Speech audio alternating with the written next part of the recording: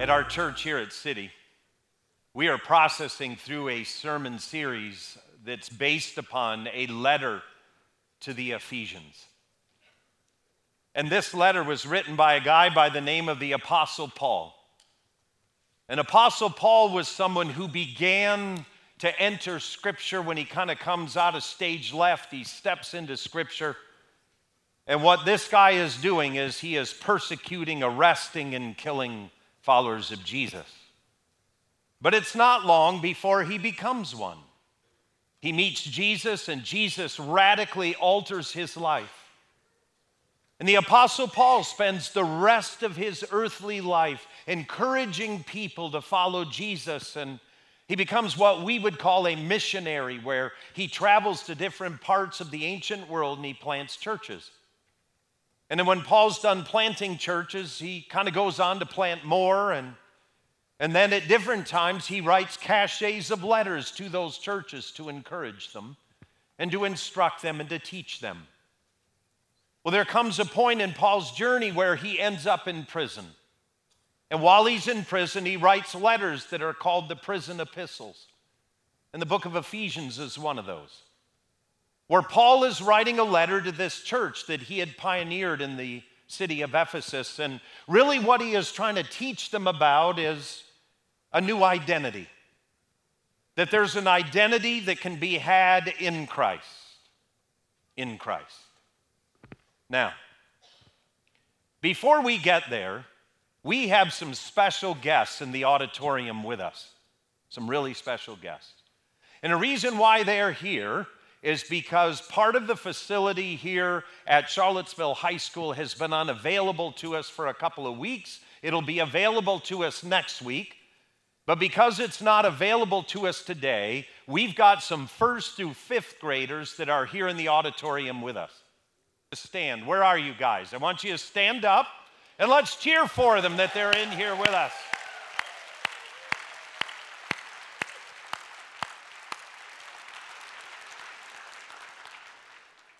So for you that just stood, we've got something special for you a little bit further into my sermon. So I want you to be ready. All right? First through fifth graders only. No 40-year-olds. First through fifth graders. But now, City Church is based upon these three principles. These are the three principles on which I live my life. They're this. We are a biblically based, relationally driven, spirit-led church. In other words, what that means is that, like as we go through this sermon series on the letter to the Ephesians, written by the Apostle Paul, as he writes this letter to these people living in Ephesus who have no clue what it looks like to follow Jesus. He writes them about this identity that can be theirs in Christ, that is radically countercultural. But as he writes these letters, and we get the blessing of still reading them to this day, we read them, and that's what it means to be biblically based. When we read Scripture, we take it seriously. We believe that God speaks to us through Scripture. Not only are we a biblically based people, we're a relationally driven people. Next week, I'm going to talk about marriage and singleness biblically. We're going to talk about some of the tough stuff in marriage. But we're not going to do it this morning because there's little ears in the room. Do you understand?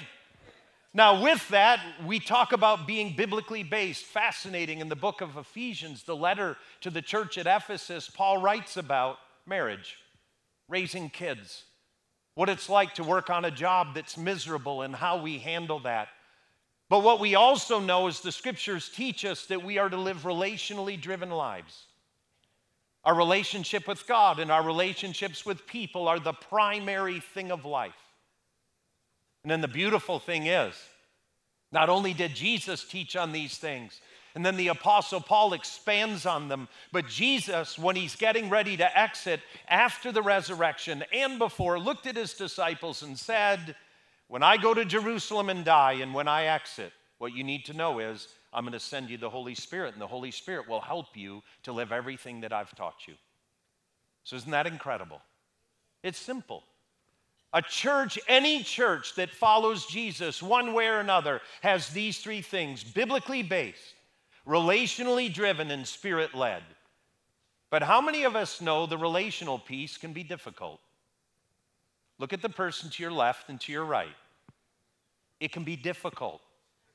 But God has sent the Holy Spirit to help us to live out what we learned from Scripture, to live relationally in a unique way because of the empowering of the Holy Spirit. That's what that looks like. And so this morning, what I want to do is bring another message on the idea of identity as found in the letter to the church of Ephesus. The idea is this from the Apostle Paul to these people, is that they have a new identity and that they belong, and so do you. That in Christ you belong to something that is greater than you could have ever imagined. But in living into that and pressing into that, what we have to understand is that if we belong, Paul says there are certain things that follow that. And one of those is a new identity in Christ. Now, the first time in the first sermon on the letter to Ephesians, I talked about what identity is. I want to read it again just to refresh our memories, because it's been a while, or maybe you weren't here several weeks ago. Here's what identity is. Identity is often described as finite and consisting of separate and distinct parts like family, culture, personal stuff, professional stuff, etc., including our genetics, our biology, the culture in which we're raised, loved ones, those that we have cared for, those that have cared for us, people that we have harmed, people that have harmed us, and all of the deeds that we've done, whether good or evil, good or bad, whatever the case may be, all of this kind of comes together and begins to speak to us and begins to form in us an identity. Ultimately, identity is this. It's how we think about and see the world and ourselves in the world. You see, identity is huge. Where we're at now in the book of Ephesians, we'll capture chapters 4, 5, and 6 over the next 2 weeks. No, we're not going to read all of it. But we're going to look at it through the lens of identity and see what Paul is trying to teach those people who had no examples of what it was like to follow Jesus. He's laying out for them this new identity and what it looks like to be a Christ follower. And so with that, in chapter 5, verse 1, here's what he writes. Follow God's example, therefore, as dearly loved children. Now that would sound condescending unless you know Paul. What Paul is saying is when you make the choice to follow Jesus, when you do that, you become what he calls a child of God. And through Christ, we get to experience the amazing love of Jesus, which is most clearly displayed at Easter. But what he says is, look, he said, follow God's example, therefore, as dearly loved children, and walk in the way of love. In other words, our identity is being formed by a God who loves us. By God who loves us. In 30 plus years of full-time ministry, I have met innumerable people who never really experienced love growing up. They're in a home where love really wasn't there. That's nothing new. Paul says that for you and for me, as we follow Jesus, the step of this, where we launch from in that walk, is to know that we're dearly loved. When you know you're loved, your identity is transformed. It does something deeply, deeply to us. So now what we're going to do is we're going to begin reading in Ephesians chapter 4, verse 1. In Ephesians chapter 4, verse 1, Paul begins to bring to us his vision of his own identity and then the identity of those in the church of Ephesus. So Ephesians 4:1, and we're going to read a few verses, say this. As a prisoner of the Lord, then, I urge you to live a life worthy of the calling you have received. Be completely humble and gentle. Be patient, bearing with one another in love. Make every effort to keep the unity of the Spirit through the bond of peace. Can I be honest with you? When I read these verses this week and I was meditating them on again last night as I was driving in my car, no, I was not looking at my computer while I was driving my car, but I was focusing again on these verses, I felt personally convicted. I did, so convicted. But as I thought through these verses, as Paul kind of shifts gears in the letter to the church of Ephesus, he announces himself the following way. Paul, as a what?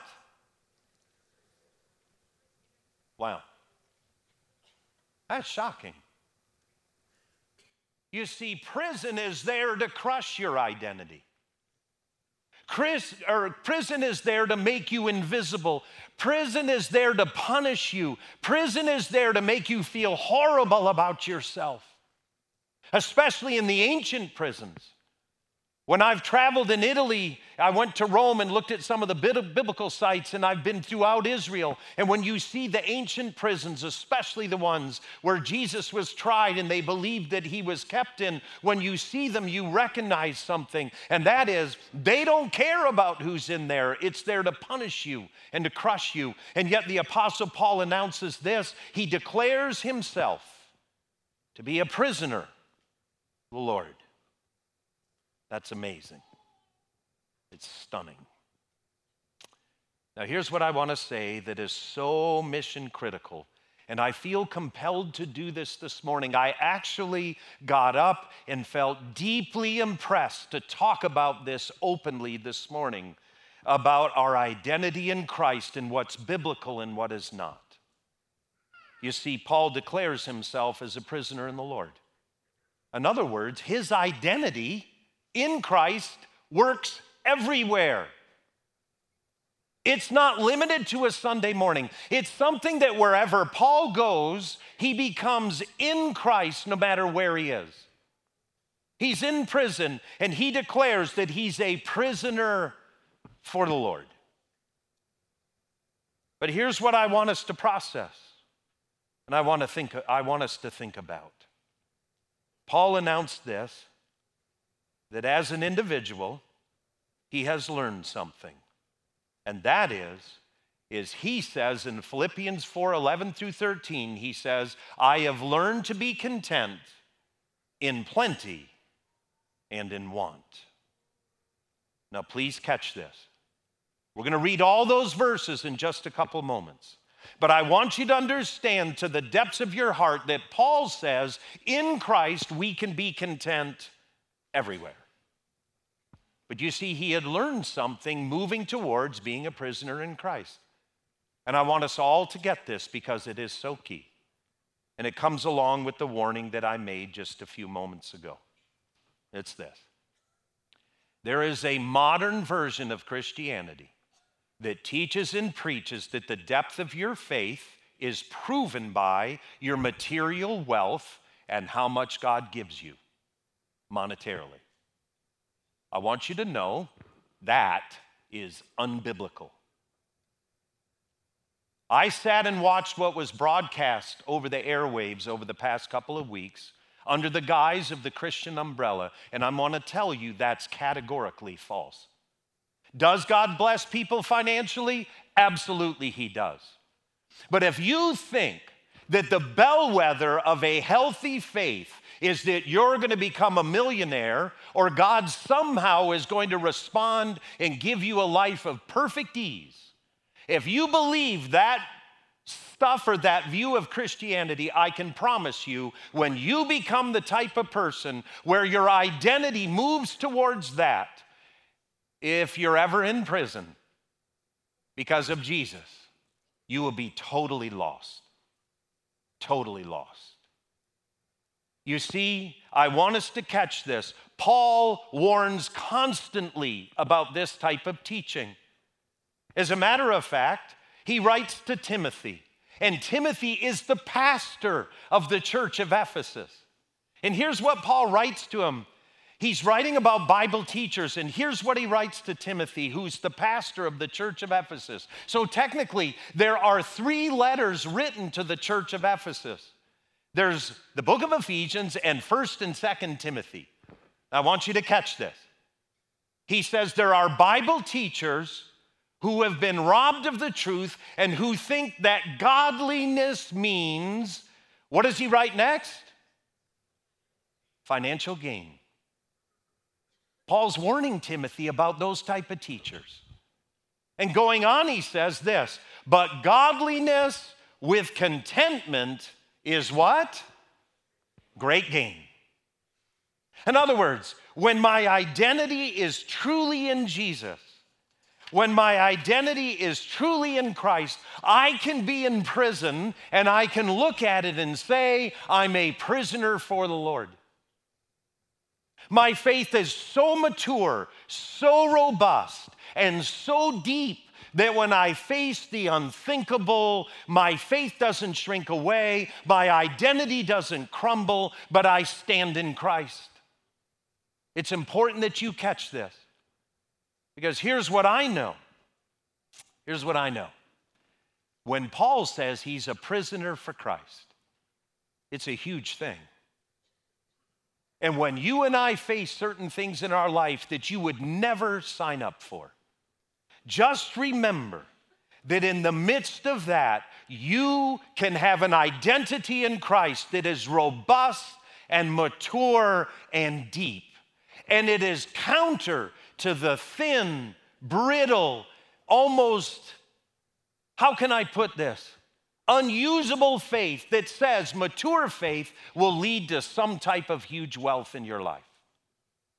I don't want you to get caught up in that, because it's not biblical at all. So again, hear me. You and I have an identity in Christ that when something comes our way that we would not sign up for, we stand. We are in it, and Christ is in us. And because of that, we can persevere. And we can face the unthinkable with hope, and with peace, and with strength. It's very quiet in here. Have you ever been in the middle of a conversation that got brutally uncomfortable? And then some kids walked into the room. And you went, what a great diversion. You ever had that happen? All right, kids, 1st through 5th graders, I want you to stand real quick. And the ushers are in the aisles, and they've got a little bag for you.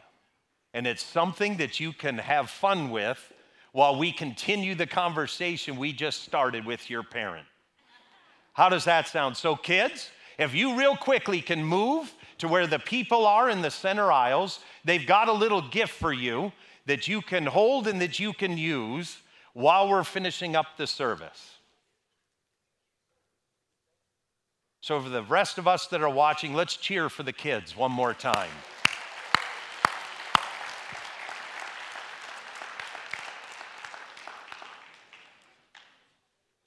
So now, we had that sweet little diversion.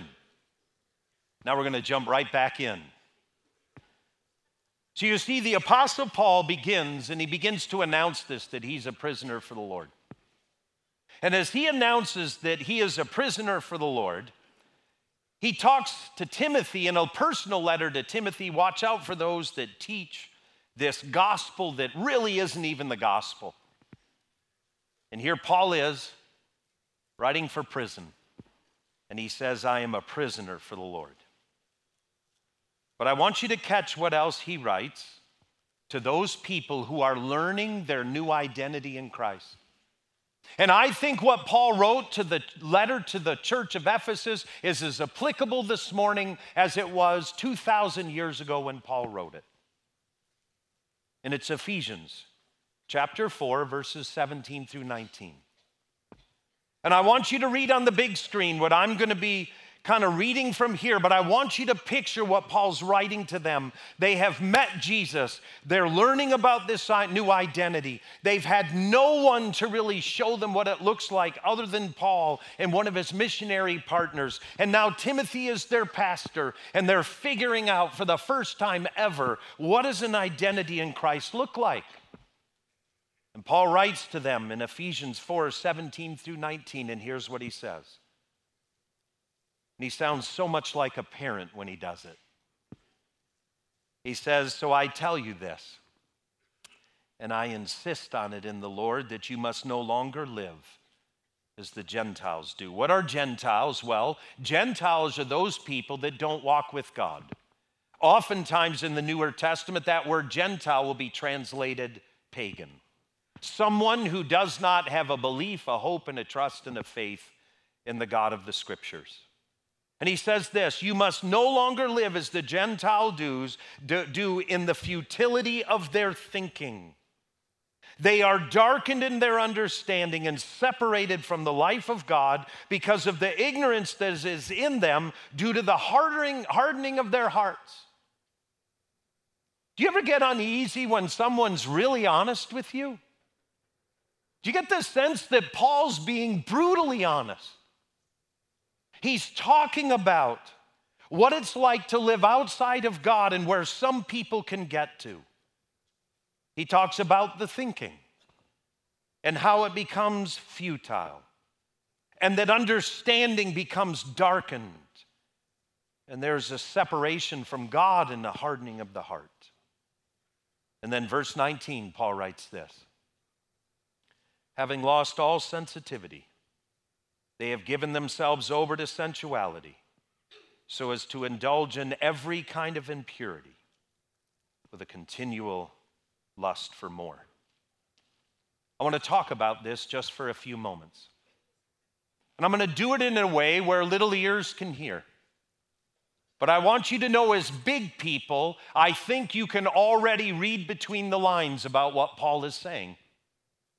But as we process through this, I want you to picture what Paul says. He says, there's a certain way of living life where you end up losing sensitivity. And when that happens, you begin to be given over to sensuality so as to indulge in every kind of impurity with a continual lust for more. Please hear me. The Apostle Paul has announced that he has learned to be content in all types of spheres, in all types of ways. That contentment is something that Paul has learned to live into and to lean into.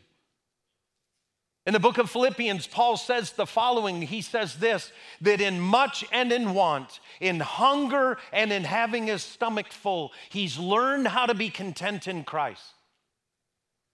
And the amazing thing is, and we're going to learn next week more about marriage and sensuality and what the Bible talks about in the midst of marriage.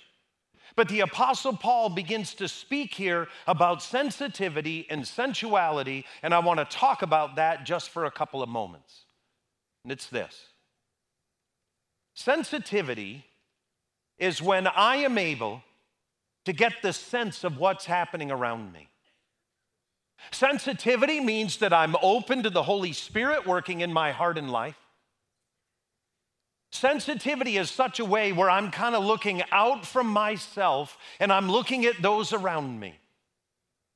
Sensitivity says that when someone else's heart is hurting, that somehow, some way I can move towards that and I can feel their pain. The Bible speaks clearly about this, that we rejoice with those who rejoice and we grieve with those who grieve. But I can tell you that we are living in a culture that is slowly but surely losing its sensitivity. We become numb. And what Paul says is this, is there's a way to live life where you've lost your sensitivity.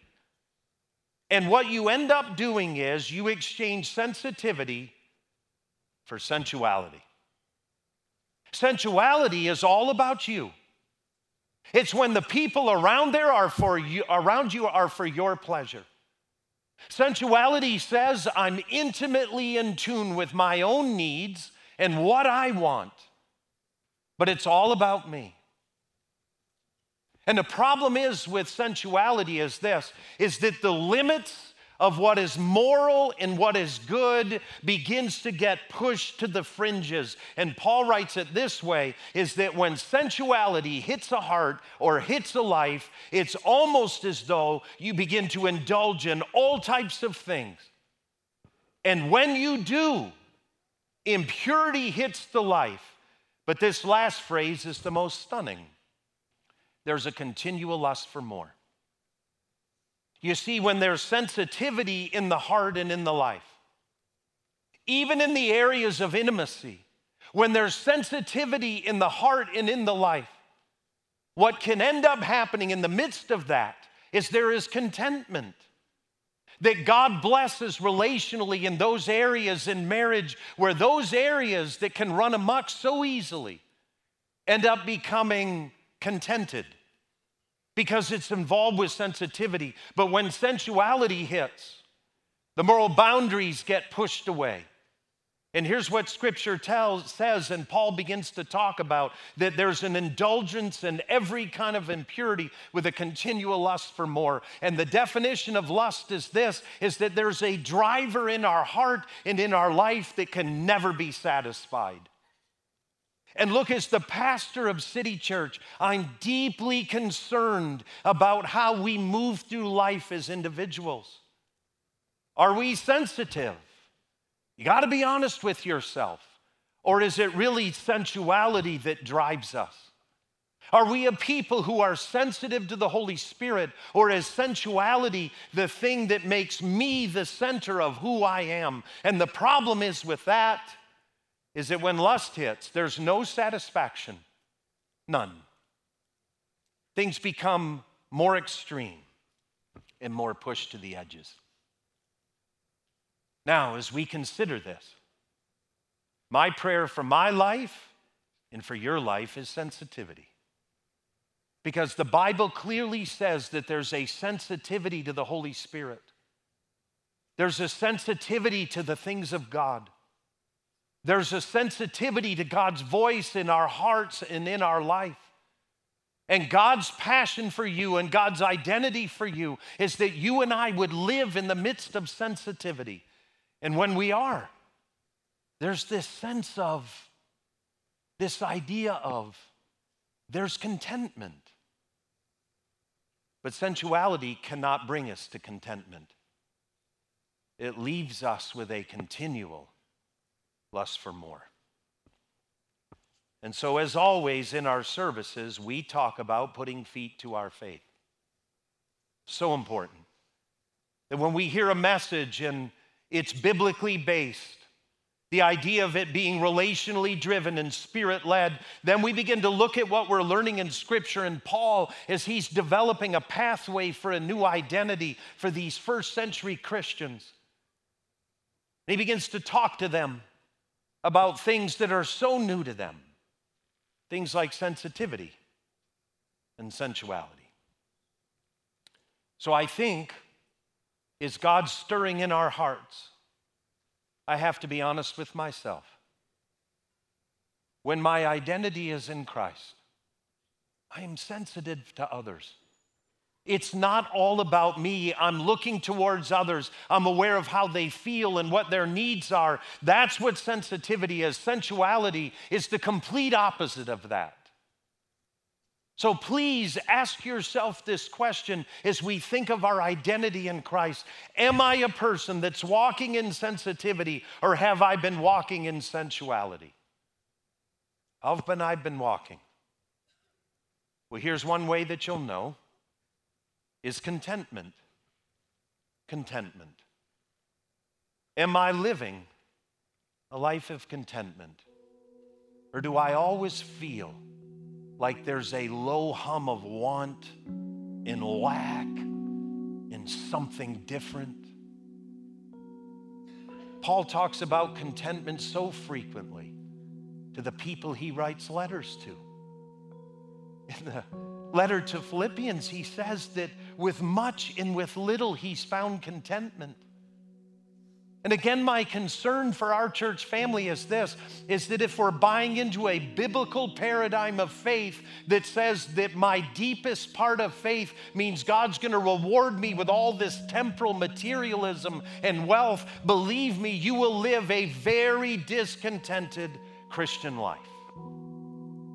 But if instead we follow Jesus, we say, Lord, the depth of my faith, the maturity of my faith won't be proven by wealth or riches. It's going to be proven by contentment. That if I'm in prison, I'm going to be there for you. If I'm at the top of the heap or in the lowest valley, if I'm on a winning streak or I'm on a losing streak, the idea will be there's going to be a contentment in Christ because my identity is in him and he shall not be moved. It's so important. I also want to say this. We live in an incredibly sensual world. Incredibly sensual. And my concern is that we wouldn't become some puritanical movement, but we would become a group of people who can walk through a sensual world, but do it with sensitivity instead of sensuality. And then when we sense that our thinking might be getting a little bit darkened, we turn back to God and say, I am choosing my identity to be in you. So the idea then is this. Where's my contentment? Am I truly contented in Christ? If not, how's my sensitivity? Am I sensitive to him? And believe me, there is a form of spirituality that I've observed that is actually sensual, not sensitive. It's about God being there to meet every one of my needs when I want it, how I want it, and if he doesn't do that, then something's wrong with him. Conversely, we are called to follow Jesus and to serve others. We are called to be a sensitive group of people who again move through a sensual world, but we do in a way to where our identity is in Christ.